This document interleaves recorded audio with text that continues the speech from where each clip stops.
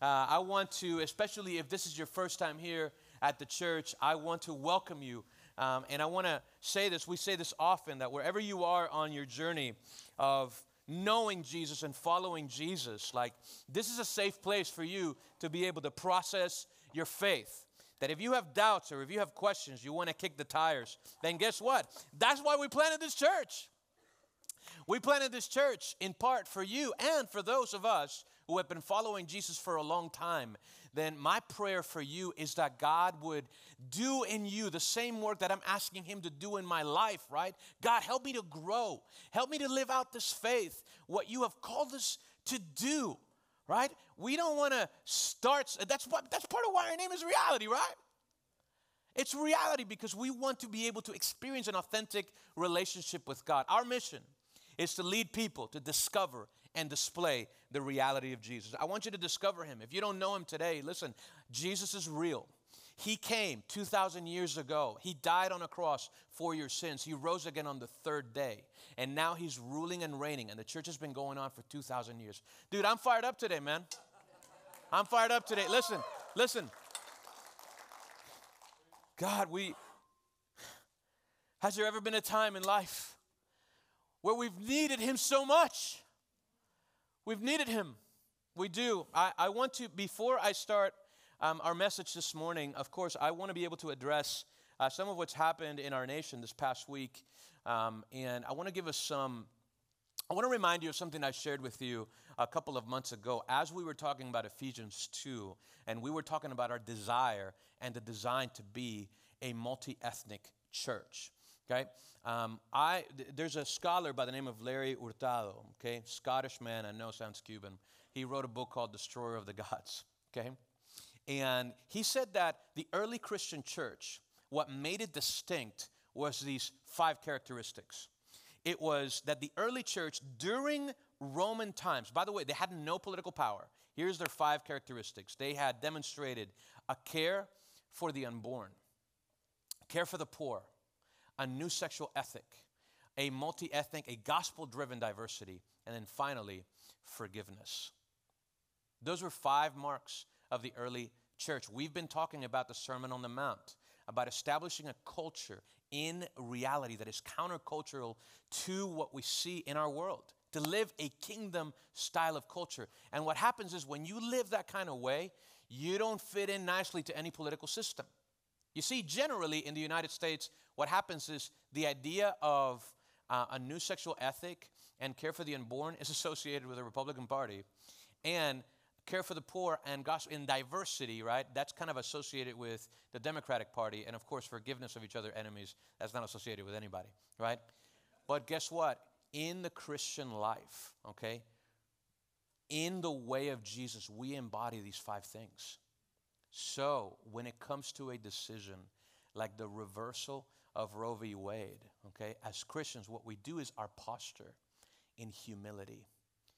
We do celebrate it because we value the sanctity of life. We believe, you see, this is how it's connected. It's what the scripture calls the imago Dei, the image of God, right? We believe it's so valuable that you cannot put a price on that. So that's why we care about the life of the unborn. And at the same time, it connects to care for the poor. It connects to the multi-ethnic church. It connects to us being able to value the image of God in people that look different from us. Do you see that?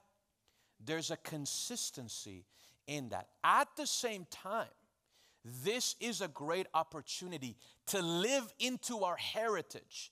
The heritage of Christianity is that we have been a people who do care for people from the womb to the tomb. If you look at the institutions in the history that Christians have established, we have been able to care for the poor. We've established hospitals. We lead the way in adoption. Listen, this is very personal to me because our daughters, we both adopted them. And we understand the consequences of what can happen, right, when a woman who has an unplanned pregnancy, right, makes the choice to abort a baby. With that being said, it's an opportunity for us to step into caring, right, caring for women in our society. That's one of the reasons why we partner with an organization called One More Child. Panos is a national director over that organization. praise God, right? We get to partner, right, with that particular organization. Part of your giving goes to an organization like One More Child. It's important to say this too. When you've been counseling as a pastor in one of these situations, what you realize is a lot of the times why people have abortions is because there's a lot of fear. There's a lot of fear around unplanned pregnancies. So I want to encourage us as a church humbly to yes, we can say, hey, God, we honor you, and I believe that this decision glorifies you. Yet at the same time, the work, of course, is not done. It gives us an opportunity to care for women, to be compassionate, to be empathetic. It gives us an opportunity to remind you. You may be here. You may have had an abortion. God loves you, right? God loves you. He has compassion for you. We want to be those kind of people, amen? Where somebody who walks in here, right, that there ought to be nobody here who walks into reality who has an unplanned pregnancy that is not going to be taken care of by the church. Let that be said of us, amen? So, with that being said, we continue in this series called Live Different. Live Different. We've been in the Sermon in the Mount, and today I'm gonna move us to the book of Luke. Here's how it's going to connect. Over the next couple weeks, we're going to see that Jesus is going to move to be able to talk about loving others, to displaying his love horizontally, the love that is in us through the kingdom of God. And here's what I want us to do. I want us to read Luke chapter 16, okay? And it's a parable that is going to teach us about what it looks like, of course, to care for those who cannot care for themselves, and what that reveals about your heart and what that reveals about my heart. So if you have a Bible, I want to invite you to open it to Luke chapter 16. We'll be in verses 19 through 31. Luke 19, verses 19 through 31. By the way, if you don't have a Bible, the verses will come up on the screen. You don't own a Bible. Part of what we do is we just teach it. We let you wrestle with it. You can write questions. If you don't, we don't have to pretend like we know everything about the scriptures. I've been where you've been. I've sat where you sat. I grew up in church sometimes, and I pretended to be like, yeah, I understand what he's saying. No idea. Let me go home. Okay. So I want to encourage you to take notes and make sure that this moment, we have been preparing for you, okay, to be able to look at the word. So Luke 16, verses 19 through 31. This is what it reads. There was a rich man, this is Jesus talking, who would dress in purple and fine linen, feasting lavishly every day.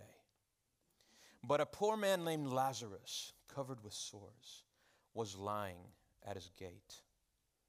He longed to be filled with what fell from the rich man's table, but instead the dogs would come and lick his sores. One day the poor man died and was carried away by the angels to Abraham's side, and the rich man also died and was buried. And being in torment in Hades, he looked up and saw Abraham a long way off and Lazarus at his side. Father Abraham, he called out, have mercy on me and send Lazarus to dip the tip of his finger in water and cool my tongue, because I am in agony in this flame. Son, Abraham said, remember that during your life you received good things, just as Lazarus received bad things. But now he is comforted here, while you are in agony. Besides all this, a great chasm has been fixed between us and you, so that all who want to come and pass over from here to there, you cannot. Neither can those from there cross over to us. Father, he said, then I beg you to send him to my father's house, because I have 5 brothers, to warn them, so that they won't also come to this place of torment. But Abraham said, they have Moses and the prophets. They should listen to them. No, Father Abraham, he said, but if someone from the dead goes to them, they will repent. But he told them, if they don't listen to Moses and the prophets, they will not be persuaded if somebody rises from the dead. This is the word of the Lord, man. Let me pray. Father, please open up our eyes and our hearts to understand what this text means, Lord, and how it applies to our lives, Lord. Help us to receive it humbly. In the name of Jesus, I pray. Amen. In one of the greatest poems that has ever been written, Paradise Lost, John Milton depicts the fall of one of God's angels. And the name of this particular angel is Mammon. Now, Mammon is an ancient word that sometimes means money, or it refers to a god of money. And in this poem, what happens is Milton tells the story of that this angel, even in heaven, was more captivated by the streets of gold in heaven than by God. And so Milton writes this. He says, Mammon led them on. Mammon, the least erected spirit that fell from heaven. For even in heaven, his looks and thoughts were always downward bent, right? He wasn't looking up, admiring more the riches of heaven's pavement, trodden gold, than aught divine or holy else enjoyed. Who can blame him? Who can blame this fallen angel in this fictional poem? God has made fascinating works, hasn't he? I mean, most of us, we live in Miami. It's a city of glitz and glam, and we have the opportunity to go outside and take in the beauty of the ocean, to go out on a boat, to have dinner al fresco with friends and take in the cool breeze of the air of the Atlantic at least 5 months out of the year, right? We have the opportunity to have a home. Here we live in the West, and we can lavish in our comfort with family. Think about the things that you want in life. Imagine that everything you wanted, you had it right now. How would that make you feel?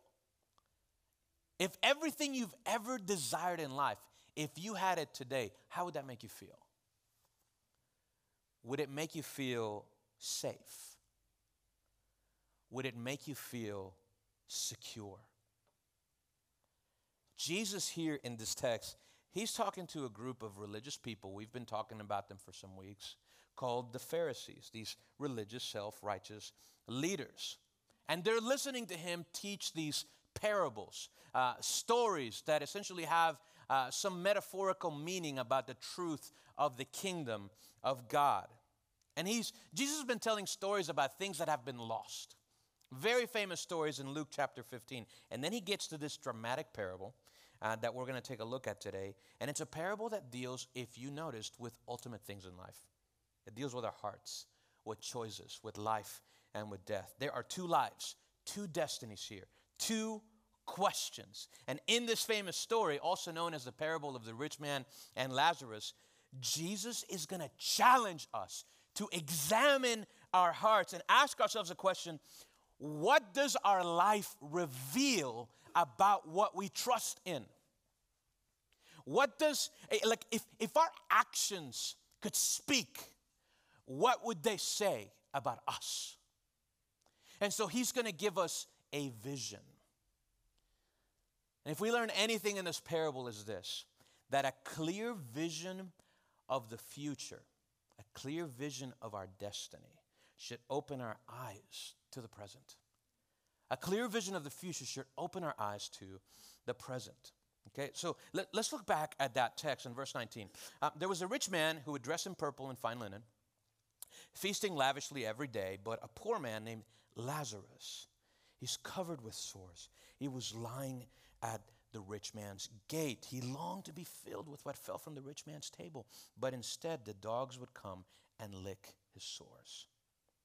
So Jesus is depicting these two different lives that represent two different extremes. The rich man, he's living like a king. He's wearing purple, the color of royalty. It's made out of a particular seashell dye that he could have only gotten from one of those special merchants in Merrick Park, right? Whatever that was back then. He's living that 24-karat life, the extravagance, the parties, the swag. This man has it all. Have you met this man? Have you met this person, this woman? But outside of his mansion is another man named Lazarus, a poor, sick, destitute man. He's homeless. The clothes in his back stinks. He looks at people, but people don't look back at him for fear that he'll ask them something. His goals are so low that he doesn't even want the rich man's house. He just wants the scraps of food that may fall down from his table. He is poor. Have you met this man? Have you met this woman? His condition is so desperate. It says in the text that even the wild dogs who were repugnant in Jewish culture, they would lick his wounds and increase the man's agony. He is a man in pain. He is poor. And poverty is so much more than economic status, isn't it? It's interesting, in the 1990s, the World Bank, which is an organization that tries to alleviate poverty on a global scale, they conducted this research of over 60,000 people who were poor, and they asked them the question, what's poverty? What's poverty? Here's one of the answers. For a poor person, everything is terrible. Illness, humiliation, shame. We are cripples. We are afraid of everything. We depend on everyone. No one needs us. We are like garbage that everyone wants to get rid of. That's poverty. It's not just what you have in your bank account. It's so much more than that. So who does Lazarus represent in the story? He represents the faceless. He represents the nameless. He represents those who are invisible. Do you see? But in the mercy and genius of Jesus, Lazarus becomes the only person in one of Jesus' parables that is given a name. Isn't that interesting? It's a contraction, his name, of the Hebrew name Eliezer. And it means God helps. God helps. And as you'll see, this is not a coincidence. It matters in the story because what you realize is that we have to ask our question, who is the one that God helps? So we go back to this question. What do our actions say that we are? How do our actions speak about our life? I love this quote by a man called Gustavo Gutierrez. He says, "You say you love the poor, then tell me, what are their names?" Jesus gives us a vision of the future so that we can open our eyes to the present. Look at this in Luke 16, verse 22 to 23. One day the poor man died and was carried away by the angels to Abraham's side. The rich man also died and was buried. And being in torment in Hades, he looked up and he saw Abraham a long way off with Lazarus at his side. There's a reversal of fortunes here in the story. Did you see the drama? People were probably hanging on to the words that Jesus is delivering. This poor man, the one that no one wanted, the invisible one, he's the one ending up on Abraham's side.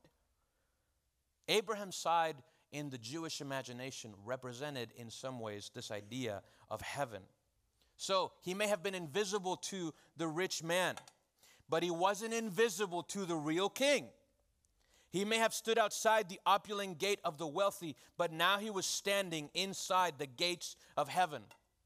His name may have never been written down in the guest list, but now we find out that his name was written in the book of life. Listen, I want to encourage you. Some of you who may be here today, you may feel like Lazarus. You may feel invisible. You may not be as poor as he is, but you feel as unwanted as he was. And maybe you've been standing outside of the gate, let's say proverbially, of your company and you never got a call back. or you stood outside the gate of a hospital begging somebody to help you, but you didn't have the money for the insurance. Maybe you stood outside the door of your parents' house wanting to be heard, to be loved, but you were treated as if though you were invisible. And you may even feel today that you're invisible to God because for some reason He said no to one of your prayers. And if you're in that place today, I want you to remember who He is and that He remembers your name. He remembers who you are. The same God that delivered you in your past is the same God that delivers you in the future. Even if you don't feel like it today, this is the nature of God. He is constant. He is consistent. He is good, and He's for you by the power of the Spirit and the cross and the resurrection of Jesus Christ. We discover here that, of course, demographics aren't destiny. Our situation today doesn't have to define our future, and we discover that God is the one who helps those who cannot help themselves. But on the opposite side, what happens to this rich man? He finds himself separated in the from the presence of God. He's in a place of torment in Hades, which represents hell. And in the text, it says that in the midst of his suffering, there's a moment where there is a realization. In an instant, he realizes that the actions of his earthly life had eternal consequences. And it says in the text that he looked up and he saw. He looked up and he saw. Why does suffering and pain and death often have to take place in order for us to look up and to see? Pain has a way of waking us up. That's what we're seeing here. This is a story. This is a parable. Jesus is proving a point here. The psalmist writes, I love this, teach us to number our days that we may gain a heart of wisdom. Teach us to see the future so that we can open our eyes today. Okay, after living in luxury for so many years, after having so many opportunities to love and to care for Lazarus, why is it only now that the rich man lifts up his eyes to see? He was distracted. Maybe he was numb. And in our daily life, often when you meet with somebody who's going through something really difficult, it may be something of an addiction of a certain kind of nature. It may be that something happened in a couple's relationship. It's something that happens generally after the consequence. After the pain is when you look up and you lift your eyes and you see. And we live during a time where so many things, technology, wealth, they can distract us from looking up and actually seeing what's right in front of us. And what do you think Jesus is doing here? He's telling the story so that we can open up our eyes today as a church, as individuals. Listen, we open up our eyes partly when we read the story to see our own idols, to see the idols of our heart, right? And what's an idol? An idol represents what we worship, what we put our trust in. And here's what happens with idols. They blind us. They blind us to what God wants us to see. And the particular idol in the story that blinded the rich man to Lazarus, what's his idol? You can talk back to me. It's money. That's right. It's wealth. It's greed. We fix our eyes on what we value most. We fix our eyes on what we value most. And if what you value most is money, then your level and satisfaction in this life will be directly proportionate to the trust that you've put on money. If that's you today, and you looked at your stocks, how's that going? Listen, Scripture, by the way, doesn't condemn you for having money.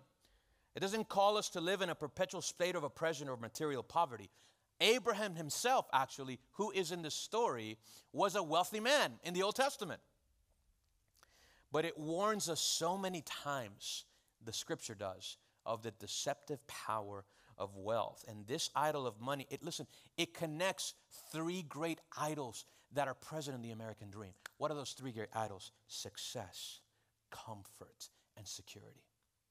success, comfort, and security. If we're always obsessed about these three values, if we're always obsessed about success and comfort and security, then we'll probably be blind to the Lazarus outside our gate. To the Lazarus who is destitute outside the gates of our community. It can blind us.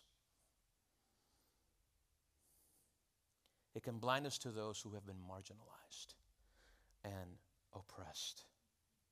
If we're never willing to sacrifice our comfort and security, then how can we say that the love of God is in us? This is what 1 John 3:17 says. If anyone has the world's goods and sees his brother in need, yet closes his heart against him, how does God's love abide in him? We learn here that what we do flows from who we are and what we value most. What is it today that you value most in your life? And what is the consequence of putting your trust in that particular idol? Look back at the text, see what happens. So the rich man, he looks up, he sees Abraham a long way off and Lazarus at his side. He says, "Father Abraham," he calls out, "have mercy on me and send Lazarus to dip the tip of his finger in water and cool my tongue because I am in agony in this flame." "Son," Abraham said, "remember that during your life," Abraham has a really deep voice, by the way. I don't know what happened there, I really got into this text, okay? "You received your good things." Just as Lazarus received bad things. But now he is comforted here while you are in agony. Besides all this, a great chasm has been fixed. What an interesting word. Between us and you, so that those who want to pass over from here to you cannot. Neither can those from there to cross over to us. What an incredible irony in this story. Lazarus only wanted crumbs from the table of the rich man. And it's now the rich man who wants, but for Lazarus, just to give him a drop of water. That's all he wants, just a drop. Except Abraham, in a loving way, he says, "Child, what you did not provide him with then, he cannot provide you with now." And here's why, because there's this great chasm between them. So what's going on here? The rich man discovers that there's a connection, right, between the way we live in this life and how we live the next one. And maybe Jesus was thinking about Proverbs 22 when he was delivering this parable. This is what the proverb says. "Don't rob a poor person because he is poor, and don't crush the oppressed at the city gate. For the Lord will champion their cause and will plunder those who plunder them." But wait, Carlos, hold on a second, dude. It sounds a little bit like what you're saying is that the way to get to heaven, to Abraham's side, is making sure that we do good works in this life. And that doesn't sound a lot like the grace that we've been talking about the last couple weeks. Well, how do you know that somebody is a follower of Jesus? How do you know? That's right. It's by their fruit. It's by their fruit. It's by the way they live their life. You don't get to Jesus by being a good person, by having perfect behavior, by dedicating yourself to good causes. That doesn't earn you, right, a relationship with God. But what happens is when you begin to trust in Jesus, he changes us. And your actions begin to reflect the very heart of God. Your eyes begin to see what he sees. Your eyes begin to break, your heart begins to break for the things that break his heart. And so the good news of the gospel is that Jesus, he saw you. He saw the poverty of your spirit, the blindness inside our hearts. And he chose to leave the perfection and the wealth of heaven to become poor, to die on a cross, so that through his death and resurrection, you could experience what it truly means to be rich. He wants that for us. And that's why he's warning us in this story, because he knows we're either going to open up our eyes now or we're going to open them up later. What does he want us to do? He wants to open our eyes to see what God sees. I love what James chapter 2, verse 14 through 17 says. "What good is it, my brothers and sisters, if someone claims to have faith but does not have works? Can such faith save him? If a brother or sister is without clothes and lacks daily food, and one of you says to them, go in peace, stay warm, and be well fed. But you don't, there's sarcasm in the scripture. Isn't that wild? When you read the text, it's like, okay, cool. But you don't give them what the body needs. What good is it? What good is it? In the same way, faith, if it does not have works, is dead by itself. So one question we can ask ourselves today is, does my heart reflect the heart of God? Do I care about the things that God cares about? Do I care about the poor, the broken, the marginalized? Or does my life just revolve around me? After Abraham denies the man's first request, look at what he says. It's really interesting. Father, he says, I beg you to send him to my father's house. Okay, you can't give me a drop of water? Then I want you to send him. I want you to send him to my house because I have 5 brothers to warn them so that they won't also come to this place of torment. This is terrible, right? But Abraham said, they have Moses and the prophets. They should listen to them. No, Father Abraham, he said, but if someone from the dead goes to them, they will repent. But he told them, if they don't listen to Moses and the prophets, they will not be persuaded if somebody rises from the dead. What do you mean, Abraham? What's he saying? He's saying this. God's word is enough. God's word is enough for your brothers. God's declaration, his gospel, is enough for us. Haven't you negotiated with God in the same way that this rich man is negotiating with Abraham at times? Like in your own walk with him? God, if you give me this lottery ticket, man, if you could just show me right now a miraculous sign in the sky, like, I believe.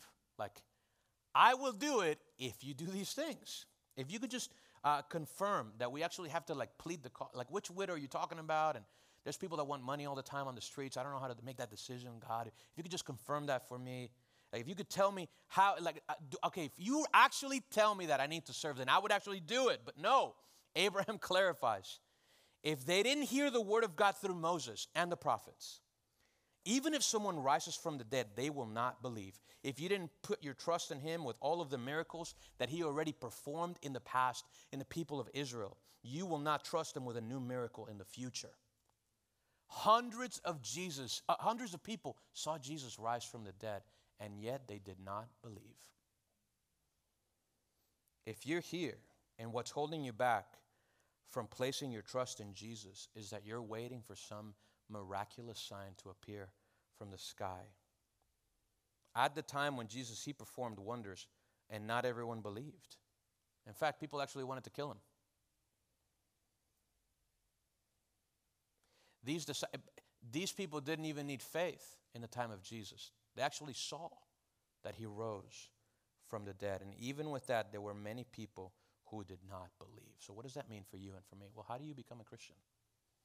How do you become a Christian, Carlos? Well, John puts it like this. These things are written in the scriptures that you may believe that Jesus Christ is the Son of God, and that by believing in him, you may have life in his name. You place your trust in the person and work of Jesus Christ, and he requires everything. He doesn't want 99.78% of you.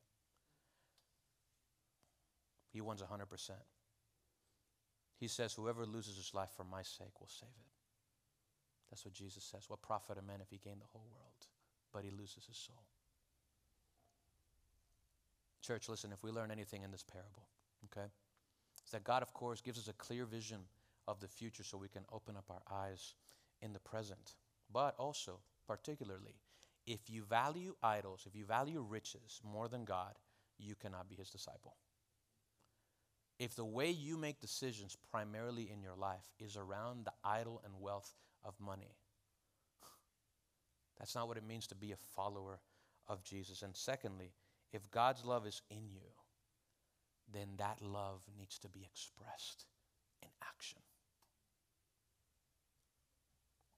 What do your actions, what do my actions reveal about our heart today? I want to spend some time praying now. And I know this is a heavy text. You know, this is a tough warning from the Lord in terms of how we love people. And even as a church, I was having this conversation last night with Panos. I spoke to Pastor Gus as well. We're talking about, hey, in addition to what we're already doing, like let's say with supporting some of these ministries, what are some of the ways that our church is going to be the hands and feet of Jesus in this community? So that if this church were not here anymore, that the community would say, my gosh, where are those crazy Christians? Because they at least felt the love of God expressed tangibly in a very real way. So I'm going to ask you to stand up if you're able to. And let's spend some time in prayer. And I'm going to ask you to actually repeat some things with me. We're going to ask God for some specific things this morning. Lord,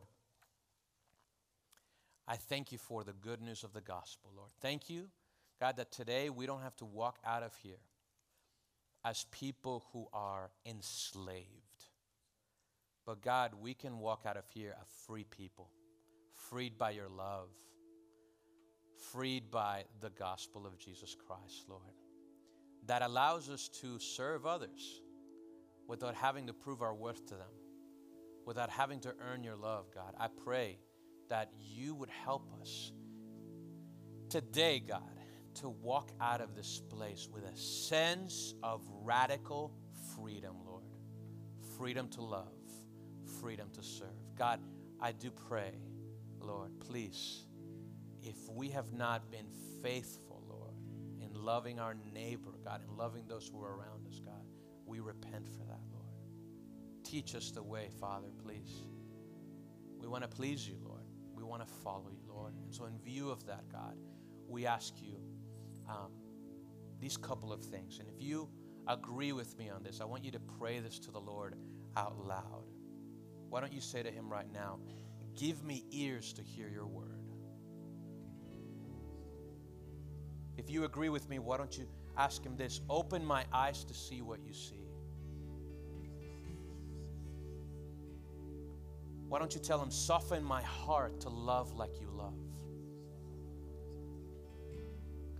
And move my feet to action.